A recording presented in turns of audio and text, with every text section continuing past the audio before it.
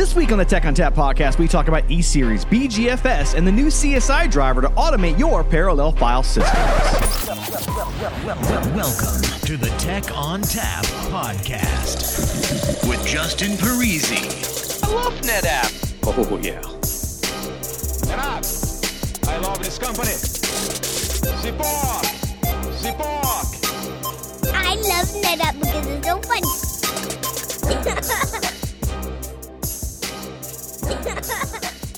Hello and welcome to the Tech on Tap podcast. My name is Justin Parisi. I'm here in the studio, and with me today I have a couple of special guests to talk to us about E-Series, and specifically BGFS, which is a part of what E-Series can support. So before we get into that, let's introduce them. So Eric Weber is here. Eric, what do you do here at NetApp, and how do we reach you? Yeah, so my name's Eric Weber. I've been at NetApp for about 4 years now. I work at the E-Series group as a solution software engineer. So my focus is typically on HPC and AI, although recently I've really had a bent towards Kubernetes and container orchestration. And you can reach me at eric.weber2, the number 2, at netapp.com. All right, excellent. Also with us today, Joe McCormick is here. Joe, what do you do here at NetApp, and how do I reach you? Yeah, I'm also a software engineer with our solutions engineering team. I'm also the tech lead for all things BGFS at NetApp, and I'm kind of filling the role of a product owner for the BGFS CSI driver that we're hoping to talk about a little bit today. And yeah, reach me at joe.mccormick@netapp.com or at @IamJoeMcCormick on Twitter. All right, excellent. So like I said, we're going to talk about E-Series and specifically BGFS. But, you know, before we get into the BGFS aspect of it, if people aren't aware of what E-Series is, Eric, what is E-Series here at NetApp? So I guess I want the takeaway for E-Series to be that it's simple, fast, and reliable SAN storage. We create block storage arrays, and we've been doing it for a really long time. We're really good at it. So we create really highly available, highly reliable storage arrays, and we really emphasize, I guess, price per performance over a lot of the rich data management features that you might see in something more like ONTAP. I won't go into too many details. I'm probably not the right guy to do that, but our kind of flagship array today is the EF600. You know, it can do sub 100 microsecond latency, 2 million IOPS, 44 gigabytes per second of sustained throughput in this 2U package, which we're really proud of. But we have a number of other arrays that some of them are end-to-end all-flash arrays like the EF600. Some aren't. Some are hybrid arrays, and they really can fit kind of any budget or any performance needs that you have. But we target a couple of different workloads. We target big data analytics. And then the reason that Joe and I are here to talk is that we also target HPC, high performance computing, and AI. And E-Series really underneath a parallel file system is kind of a perfect fit for that use case. And so you'll find us in a lot of kind of the top supercomputers, that kind of parallel file system on top of E-Series architecture. So as far as E-Series goes, I remember Glenn Sizemore, he used to be on the podcast here with us, and he used to compare it to, he'd call it the drag racer versus like a Ferrari, right? So, I mean, like, it's just built to, like, fly, but, you know, you're not going to be able to, like, take high-precision turns around corners and that sort of thing. So, right? So, but that's what it's built for, and that's what people want it for, and that's kind of the description that I've always thought of when I hear E-Series.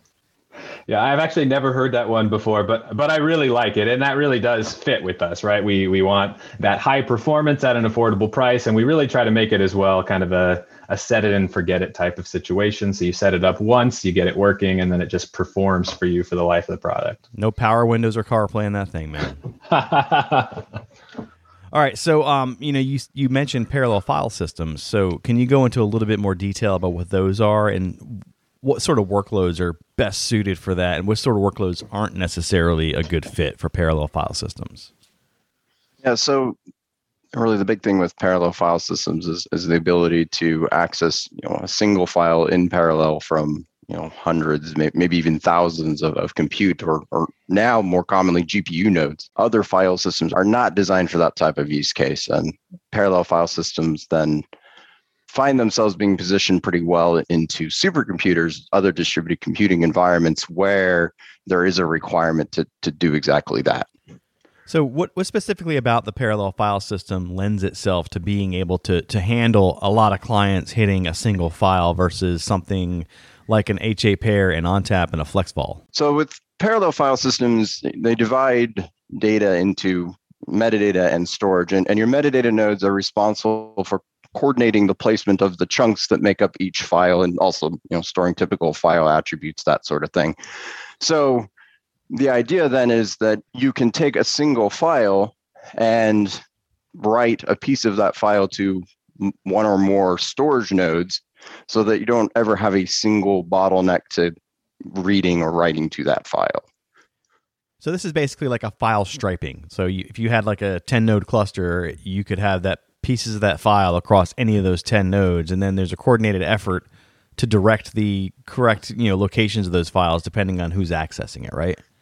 Exactly. So the way it works at a high level is if a client wants to go read a particular file, it goes and talks to a metadata server, it figures out, okay, where's the chunks for this file located, and then it goes and talks directly to those storage servers and streams the file contents directly from them. So how does a parallel file system protect against data not being accessible? Like, so if I've got an entire file and maybe a node is not available, that means part of that file is not available for that node. So how do we protect against that? Like, what's the technology behind that to allow that file to still be accessible? So it does depend a little bit on the parallel file system. If we're talking about BGFS specifically, but we are. One of the one of the big reasons to use it with like a NetApp E-Series storage system is the fact that system can provide RAID capabilities. So it provides data durability, high availability for your BGFS data. And then the BGFS services themselves can be set up to fail over in typical Linux pacemaker cluster style. And so that way you end up with a system that is highly available. So yeah, services fail over thanks to pacemaker, and data is protected thanks to E-Series, is the architecture that we recommend. So in those cases, in some scenarios I've seen, the data actually kind of gets replicated, so that we have multiple copies of it in specific locations. So if we lose a piece of that file, it's available elsewhere, and we can just fail over to that one. Is that kind of what BGFS does to protect against a loss of a node, or how does it redirect the file piece that's lost when a node is down? So when a node is down in BGFS, well, I should back up maybe. There's kind of two strategies. BGFS does have something known as buddy marrying, which allows you to marry contents of like metadata and storage between two different nodes in the file system. However, the side effect, of course, is then you have to have double, the number of disks behind that. So kind of the recommended setup we suggest customers go with is to actually set up a failover cluster where a single BGFS service could fail over and run on one or more nodes in a cluster. And then all those nodes in the cluster all have access to a single E-Series storage system. And then that E-Series storage system is also highly available, dual controllers, 6 nines reliability, so that no single piece of the setup is, can bring you down. Yeah, and a shameless plug, we actually, as an organization, provide Ansible automation that makes that particular setup on top of E-Series really easy to do. So it really is our kind of recommended way of making the BGFS file system reliable, and we make it easy. So how many nodes can we throw at an E-Series cluster? Like, what's the limit there? If we're talking about number of like BGFS storage nodes per an E-Series storage system, it's generally 1 to 2. But if you're talking about total number of storage nodes, we kind of describe them as building blocks, right? So you've got 1 or 2 servers attached to an E-Series storage system. That's a building block. It could be dedicated for BGFS storage, BGFS metadata, or kind of a combination of the two, a hybrid building block. And then if you want to grow your BGFS file system, you just stack as many of those building blocks together as you need to hit the kind of scale you're looking for. And these are all accessible through block storage, right? So iSCSI or FCP, not so much like a protocol like S3 or NFS. So on the back end, the BGFS storage and metadata nodes will talk to the E-Series storage over, could be SAN or NVMe over Fabrics. We typically see NVMe over IB in that setup. But then on the front end, the BGFS clients, your computer, your GPU nodes, will talk to the BGFS storage and metadata nodes. They're generally going to use RDMA or TCP. It's you could say proprietary BGFS protocol, but from the user's perspective, what you do is you install a BGFS client package. It's a Linux kernel module, And that just lets you mount BGFS like any other POSIX file system. It just looks like another mount point in Linux. Yeah, and my understanding, there's also availability with things like NFS gateways. Like you can actually do an NFS attach to these particular devices. Is that something that you can do, or am I off base with that? Yeah, so you can actually set up one or more clients as kind of an NFS or even an SMB gateway server, and then other clients could talk over those protocols. You could actually do the same thing with S3 too. Do you see anyone doing that with SMB? I can't imagine that would be very big.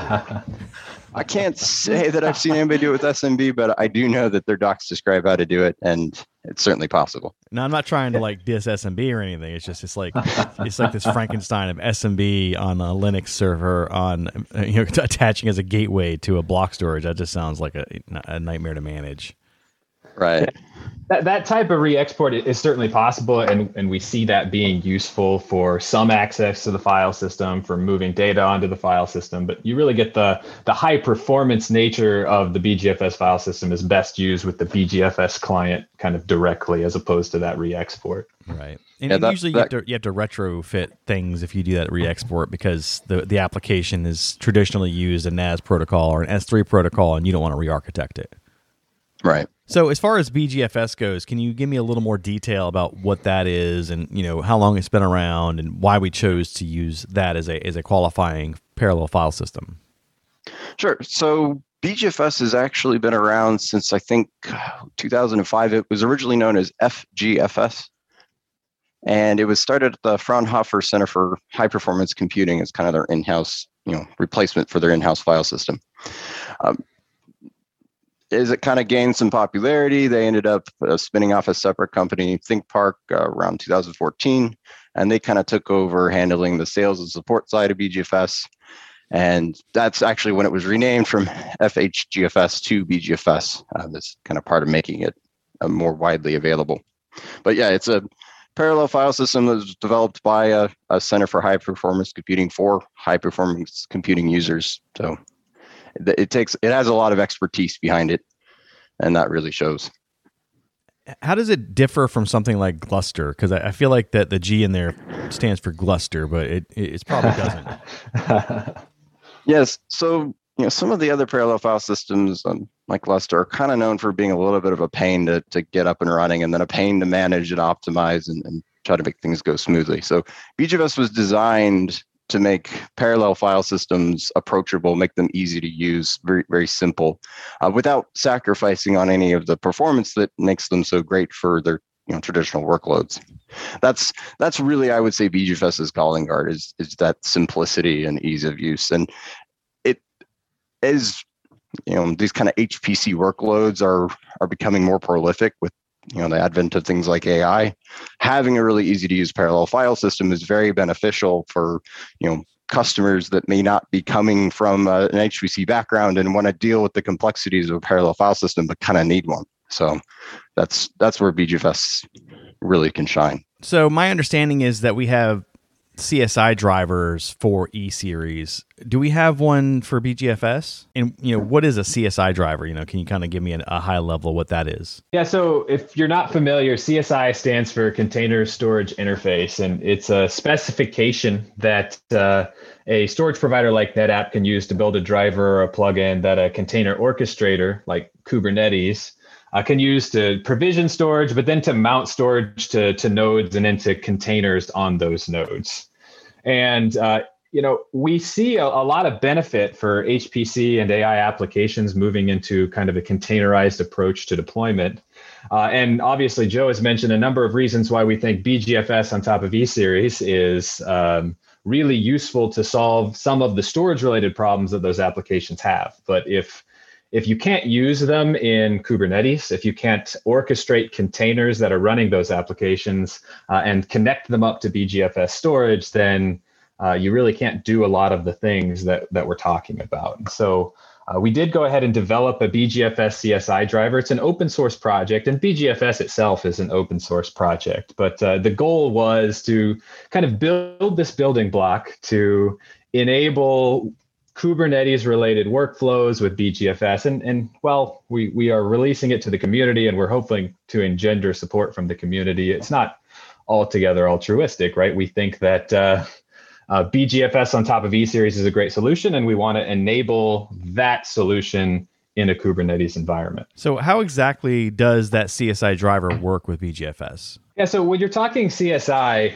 it's important to kind of mention the word volume and describe what volume means. And the CSI specification of volume is some kind of piece of storage, but CSI can support all different types of storage. So for example, NetApp has the Trident CSI driver that can provision and mount ONTAP, StorageGRID, and E-Series storage directly into containers. And so if you're using like an E-Series array with the Trident driver, then what you're getting in terms of a volume is an actual E-Series LUN mounted into a container for the use specifically by that container.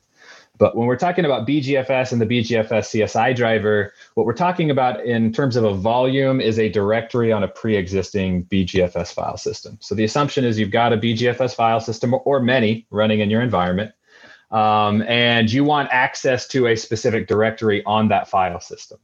In Kubernetes, you would, if you have a stateful application and you want to mount some storage into that stateful application, you create this persistent volume claim, which kind of describes this is how much storage I need and basically where to get it from. And then low level, as an administrator, you can create this persistent volume, which is a Kubernetes API object like the persistent volume claim that very specifically describes storage. So for BGFS, we say this BGFS file system, this directory on the BGFS file system. And it's Kubernetes' job to make sure the claim gets bound to the persistent volume, but then it's the BGFS CSI driver's job, which is running on every single node, to actually mount a BGFS file system to that particular node and mount that directory into the pod. So we've got this kind of the static provisioning workflow is what I'm talking about here. The static provisioning workflow might be, hey, I've got a bunch of data sets in my BGFS file system, and I want some Kubernetes deployments to be able to make use of them. So I'll create a persistent volume that references those data sets, and a persistent volume claim can reference those data sets as well through the persistent volume and mount them into any number of pods. So you can have this really large deployment of, say, GPU-enabled pods that are all running against that data set. But we also have this dynamic provisioning workflow. And the idea there is that you'd create a persistent volume claim that says, I need some BGFS storage. And then an administrator would create this other Kubernetes object called a storage class that would kind of facilitate the dynamic provisioning of storage. So our driver would say, okay, I know which BGFS file system I'm supposed to use. And the administrators provided me with this kind of directory base paths where I'm going to create directories. And now I'll create a brand new directory. I'll mount that brand new directory to this deployment of pods. And now what the deployment has is a kind of super highly scalable, highly performant scratch space. And it lives, for the life of that pod, but actually can live outside the life of the pod. So if you've got a data pipeline in Kubernetes, if maybe you're going to clean some data with one deployment of pods, and then later you're going to train with another deployment of pods, the directory and the persistent volume that are all provisioned by the driver can live for as long as it needs to live. So you can do all of those things. And then eventually you can go ahead and delete the persistent volume, which ends up cleaning up the directory. Really the goal, that's a long explanation and a long answer to your question, but the goal is let's let people who know how to use Kubernetes and know how to use the Kubernetes storage API use BGFS without having to worry too much about really the specifics of how to use BGFS. So does this CSI driver tie into existing things that NetApp already does, like Trident or any of the other automation suites that we use, or is it something that's specific to the E-Series and BGFS? So I'll answer that in a couple of different ways, and maybe I'll ask Joe to chime in here too. The first thing I'll say is that it's not directly tied into Trident. It's adjacent to Trident. Trident is a CSI driver that enables direct access to E-Series and to ONTAP and to StorageGRID. And this driver enables BGFS. It doesn't specifically require NetApp actually in any way. We think that NetApp E-Series is the best thing to be underneath your BGFS file system, but you could use this driver with any BGFS file system running on top of any storage. But we see it as kind of a piece of the NetApp portfolio, right? So we've got Trident that can provision for your Kubernetes cluster these ONTAP volumes or E-Series volumes or Storage Grid. But if you need that parallel file system component, if your use case requires it, then we also have the ability to provision a BGFS parallel file system volume into your pods. And we have built up a couple of integrations with existing kind of NetApp technologies. Joe, I don't know if you want to talk a little bit about the data science toolkit, for example. I'd say that Kubernetes, you kind of see that as a common meeting place for a lot of different kind of workloads. And so the idea is let's bring all the storage options to Kubernetes. And yeah, we've got this data science toolkit that makes it really easy to perform a number of storage-related operations, and one of those is deploying Jupyter Lab workspaces into Kubernetes. And one of the things you can now do, thanks to the CSI driver, is use BGFS to back those workspaces. So you could use ONTAP, you could use BGFS. Any of the NetApp storage options are all available there in Kubernetes. So what's the release cadence for the driver with BGFS? Yeah, so our 1.0 release shipped back in February, and then we just shipped 1.1 about a week ago. So we're hoping to stick to roughly 3-month cadence quarterly, but that might change a little bit depending on how much we want to get in each release.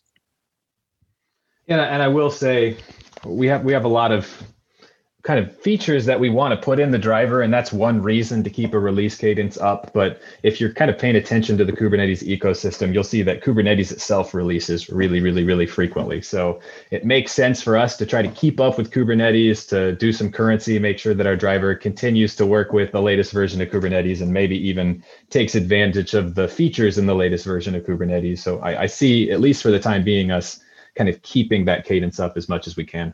So what sort of specific features for BGFS does this driver enable? Like, why would we need a specific driver for that particular parallel file system? Yeah, so, I mean, in general, what we set out to do and what we did in the initial release was just make it possible to consume BGFS from a Kubernetes node or really from any container orchestrated container. And you could kind of do that before the driver in kind of a haphazard way, but this really makes it clear how to make that work. But we have a lot of additional features that we support as well. Actually, one of the biggest things that maybe is not obvious when you first go to the GitHub page and look at the driver, but that we had to do a lot of work for, is that BGFS is really highly configurable.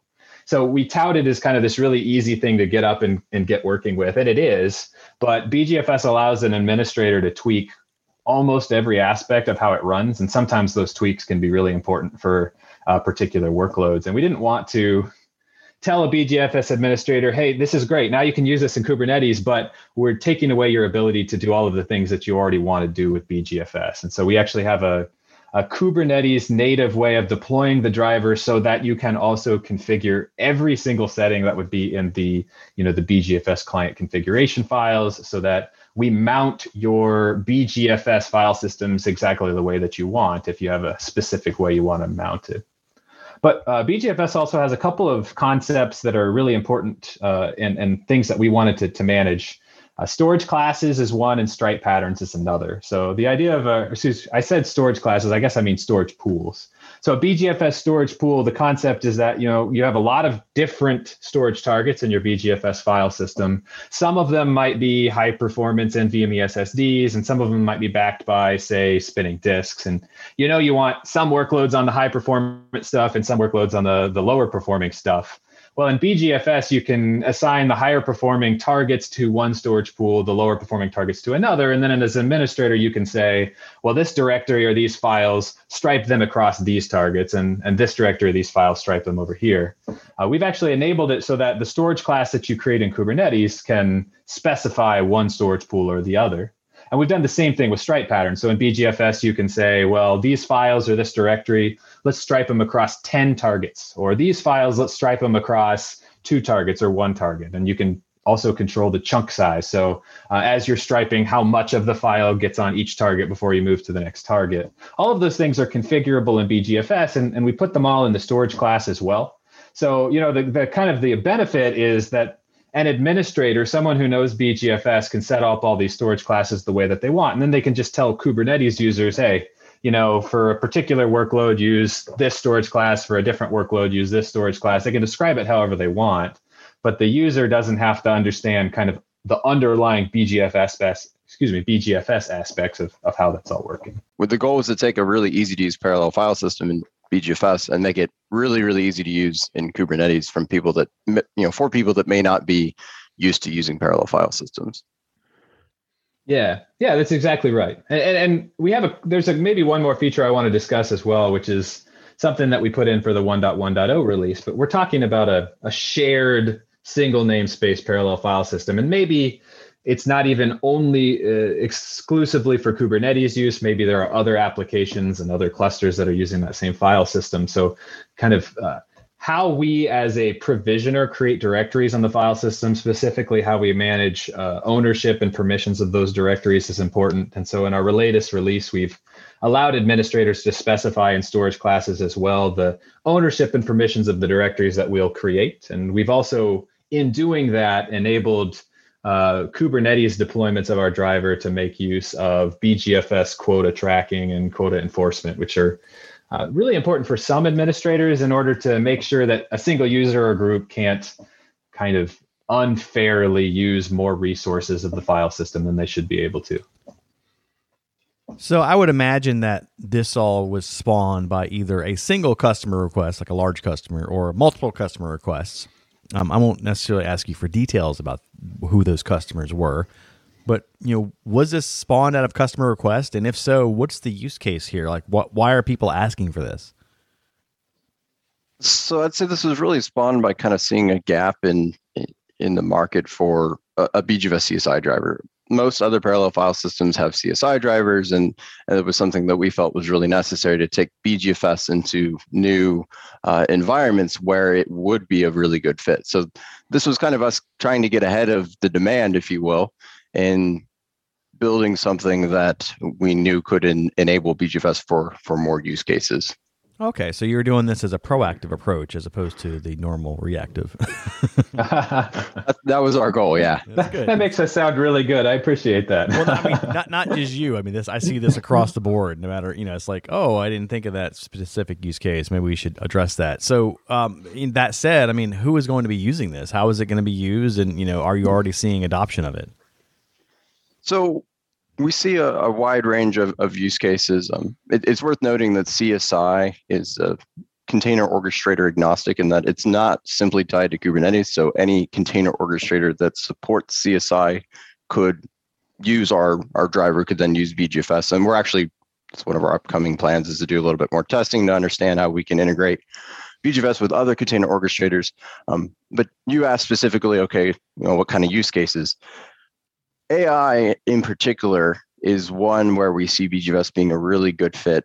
And most AI workloads are landing in Kubernetes because that's where a lot of the MLOps platforms that support these kind of data pipelines that you need to do AI in production are really being built.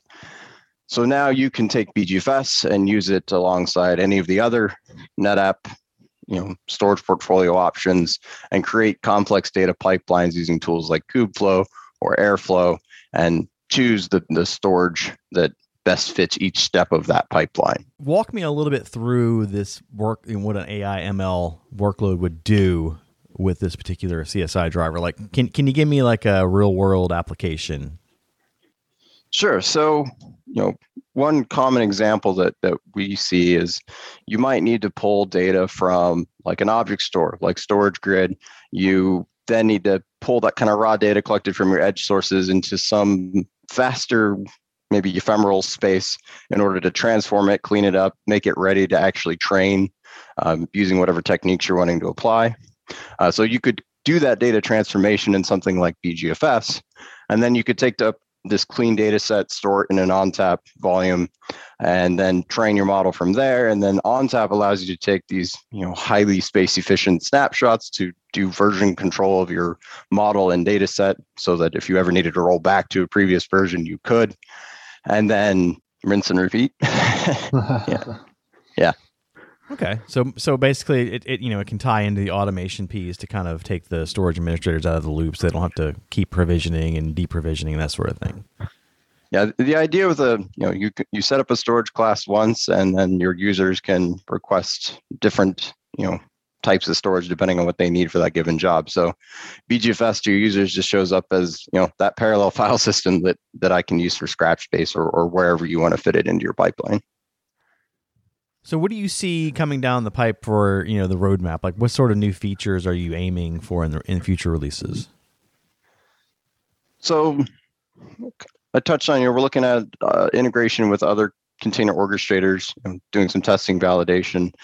That's maybe not so much as a feature as much as kind of where we want to see our driver used. But we're also looking at features like a Kubernetes operator to manage the lifecycle of the driver. Another aspect that we're looking at along with that is today we have a prerequisite. You have to go install the BGFS client on each of the Kubernetes or container orchestrator nodes. And we'd like to do that for you. So you literally don't have to do anything to get Kubernetes ready for BGFS. And that would also allow us to manage the lifecycle of that client and make sure it's running compatible versions for our driver, other complex things like that. So yeah, an operator is on the short list of things we want to do in the near future. Another idea that we're, is a little bit farther out is actually running BGFS itself in Kubernetes, making it Kubernetes native. And the idea is today our driver, a persistent volume in Kubernetes is a directory in BGFS. What if tomorrow it could be an entire BGFS file system that you created on demand in Kubernetes, and then we could back that with, NetApp volumes provision by Trident, for example. Okay, so basically having it, end to end, create everything. Right. Yeah. One-stop shop if you want BGFS. I can't imagine anyone would want that. So if I'm looking for more information about the driver or anything else about BGFS, do you have anywhere that you would send people? Yeah. So just starting for the driver, check out our GitHub repository. Hopefully put the link in the show notes. If you're interested in BGFS in general, if you search introduction to BGFS on Google, I've got a blog post right there at the top, and pretty much Google BGFS and Kubernetes, and you'll get a number of posts that we've written that talk about the driver and why we made it, where we see it being used, and go into a little more detail about what we talked about today. All right, excellent. So again, Eric, if we wanted to reach you, how do we do that? Yeah, so again, eric.weber2, the number 2 at netapp.com, or I also am on the DL, the ng-bgfs-csi-driver at netapp.com. So feel free to reach out there to reach me and other members of the team. And Joe? Joe.McCormick at netapp.com, or on Twitter at I am Joe McCormick. All right. And I'm on the same DL. Oh, cool. Good. You guys can answer in parallel. Hey, we're all about parallelization here, so that works. BGFSDL. All right, that music tells me it's time to go. If you'd like to get in touch with us, send us an email to podcast@netapp.com or send us a tweet @netapp.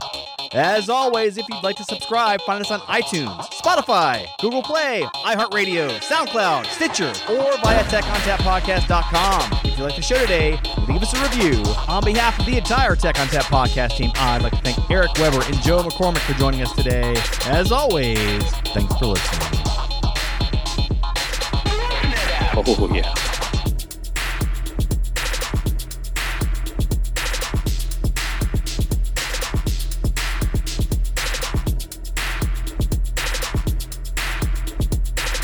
Is it just me that's getting off on this? Oh, yeah.